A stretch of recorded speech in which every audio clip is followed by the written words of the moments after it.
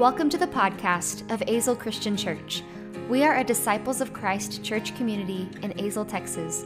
We invite everyone to be who you are with us, the doubting, the believing, the wondering, and everything in between. On this podcast, you'll hear our pastor, Reverend Ashley Dargai, preach on how the expansive and generative love of God is seen through Jesus, the prophets, the early church, and the faith forebears, and how this love helps us care for the world more deeply and faithfully. Sometimes it's messy and tough, but it's good news, and it is for you. Our scripture for this morning is from Luke 4, 1 through 13, and it's on the back of your bulletin if you'd like to follow along. Jesus, full of the Holy Spirit, returned from the Jordan and was led by the Spirit in the wilderness, where for 40 days he was tempted by the devil. He ate nothing at all during those days, and when they were over, he was famished. The devil said to him, "If you are the Son of God, well, command this stone to become a loaf of bread." Jesus answered him, "It is written, one does not live by bread alone." Then the devil led him up and showed him in an instant all the kingdoms of the world. And the devil said to him, "To you I will give their glory and all this authority, for it has been given over to me, and I give it to anyone I please. If you then will worship me, it will all be yours." Jesus answered him, "It is written, you will worship the Most High God. God alone will you adore." Then the devil took him to Jerusalem and placed him on the pinnacle of the temple, saying to him, "If you are the Son of God, throw yourself down from here. For it is written, God will tell the angels to take care of you, and on their hands they will bear you up so that you will not dash your foot against a stone." Jesus answered him, "It is said, do not put the Lord your God to the test." When the devil had finished every test, he departed from him until an opportune time. This is the word of God for the people of God. Thanks be to God. We began Lent this past Wednesday as we brushed our foreheads with ashes and turned our hearts toward a posture of repentance. This holy season is marked by contrition and humility. Each Lent, we empty ourselves of pride, of neglect, of apathy, of hostility, of all the things that keep us from God as we move toward the cross. And traditionally, this is done by clearing out space in our lives, either by giving something up or adopting a spiritual practice. And each year through this practice, we consider what it means that we are small and mortal and vulnerable. Our series for Lent is called Full to the Brim, an expansive Lent. And it's meant to be a subversive shift of what we usually think of Lent. The premise is that our emptying out is not for emptiness' sake, not to be hollowed out bowls with nothing but cobwebs inside. But rather, the point is that we empty ourselves so that we may be filled with God's lavish love and ineffable grace.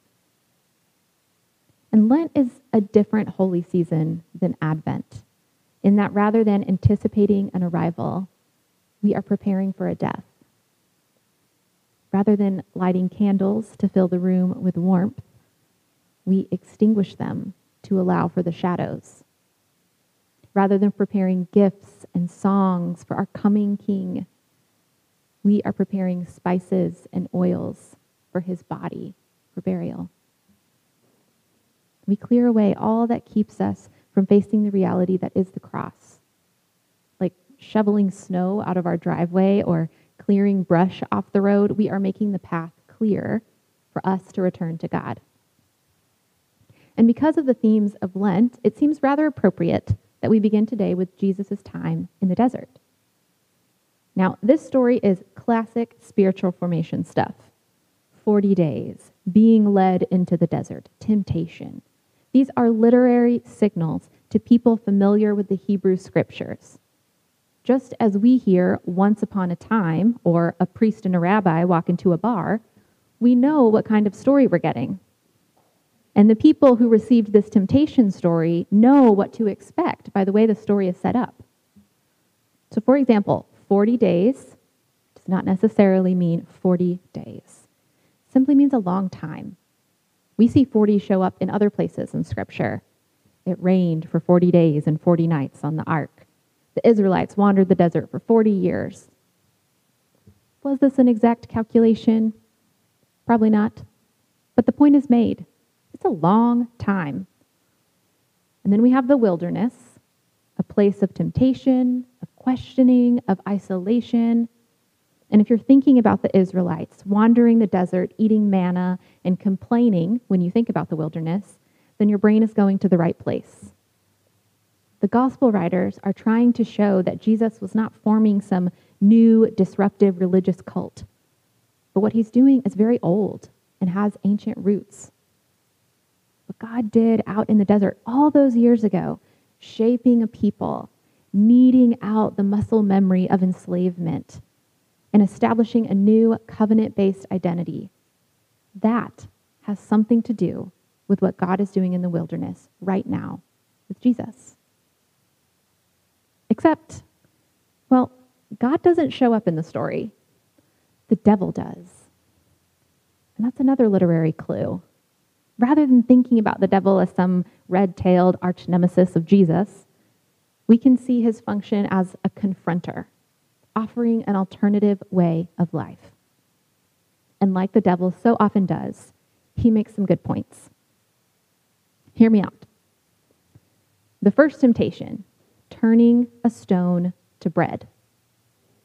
Is that so bad? Like for a guy who turns water to wine, wouldn't it be handy to make stones, which are everywhere, into loaves of bread for the impoverished multitude around him? I mean, if Jesus can turn stone into sourdough, surely he can make it happen for others. And what about the second temptation? Considering that we understand Jesus to have some idea about his coming fate and what he's doing here on earth, wouldn't it be helpful to have the command of all the kingdoms of the world? I mean, he will be killed by one such kingdom in a not so distant future. And with this option from the devil, he can just bypass bureaucratic choreography and get everybody on the same page in an instant. And this third temptation, God will keep Jesus safe because God loves him. Without raising your hand, how many of us believe this on some level? Or if we don't believe it now, we've believed some version of it at some point. Or we know people who believe this. That if we are beloved by God, which we supposedly are, then God will keep us safe. Safe from physical and emotional harm, safe from frailty and disease, safe from accident and incident, safe from death. If we just have faith, then things will turn out all right. That sounds really great. I'd love it if that were true. But I think we all understand it's not. I mean, given what we've seen in the past 2 years, in the past 2 weeks, we know that being beloved by God has nothing to do with safety. So, in a lot of ways, maybe it's just me, the devil is proposing a more enticing religion than Jesus. Now, I'm not worried about being smote, but I do feel a little prickly admitting that on a primal level, I like what the devil is selling better. It makes me feel strong and secure. But then there's another part of me that finds Jesus' response intriguing.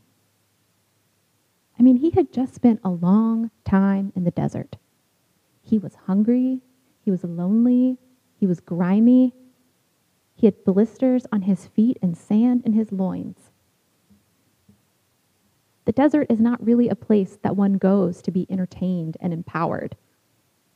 It's not even a place one goes to hear from God because the desert says nothing. It just lies there like a bare skeleton with a single tumbleweed rolling across the horizon.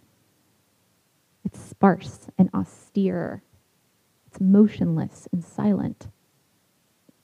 You can only be satisfied in the desert by giving up what you're trying to comprehend. It's like becoming disoriented is the point. Like losing control is the point. That doesn't sound like a fun time. And I'm not trying to be flippant here or paint the devil as a mischievous being trying to get Jesus to eat some ice cream or max out his screen time. What I mean is that in the devil's economy, unmet desire is a mistake. It's unnecessary. Rather than part of being human, not getting what we want is unacceptable and must be fixed immediately. I mean, the devil points at a part of creation, a part of the landscape, and immediately turns it into an object that he can exploit and possess and consume. And by denying the hunger Jesus feels as a part of being human, he denies incarnation, the most miraculous gift of all. And the devil also shows Jesus, in an instant, all the kingdoms he could possess. Unfettered power if he just buys into the life of exploitation. But the fact that he can show the kingdoms in an instant gives us a clue at how temporal kingdoms can be. Empires rise and empires fall. And Jesus will be lifted up one day, that's true. But it won't be on a throne, it'll be on a cross. And then, of course, the promise of safety. That somehow Jesus can leverage his own belovedness into an impenetrable shield. But we know that God's precious ones still bleed, still ache, still die. Because being loved by God means we are loved in our vulnerability, not out of it. This life the devil offers sounds so good compared to our present reality. And I can't imagine how it sounds when the world feels desolate. Except, well, maybe I can. Wars and rumors of wars, pestilence and famine. Sounds like it's out of the ancient scriptures, but it's right out of our headlines. I mean, maybe we know a little bit more about wilderness than we let on. We know what it's like to be lonely, to be hungry for the comforts of yesterday, to feel like the whole landscape has changed underneath our feet. And I have to imagine that on some level, we are all itching to get out of this wilderness. That perhaps we feel like it's a mistake or a judgment or an anomaly. That this is not how the world is supposed to work. This is not what life is supposed to be. And we are told by the devil, by our culture, media, capitalism, whatever, even some of our political and religious leaders, that the only way for us to proceed is to just not be in the wilderness anymore. Whether that means pillaging creation for our production and consumption, or aligning ourselves with power and might at any cost, or buying into the lie that immortality and invincibility can be ours with just one more purchase, or one more eye cream, or one more superfood, or one more addition to our 401k, or one more weapon, or one more barrier, ad nauseum. But here's the deal. These ethical dilemmas Jesus is offered in this old story are evergreen. They are offered to us every day. Because the wilderness seems to be no place for God, no place for hope. And lots of money and time are spent trying to convince us that it's unnatural to live in a place like this. But did you know that 1/5 of the Earth's landmass is desert? Over 1 billion people That's 1/7 of the world's population live in desert lands. Communities have existed in deserts for as long as communities have existed. People have made their home in the wilderness and found life and love and meaning, not as a temporary place to stay, but as their home. Now, the wilderness may lack babbling brooks and thick forests and forms of habitation that we might come to expect. But people who trust in the desert as their home delight in this quality of simplicity. The desert imagination thrives on the absence of what others consider essential. It revels in negation, attending to what is unseen and what can't be proven. And though it provides few comforting assurances, it is still a place where people can flourish.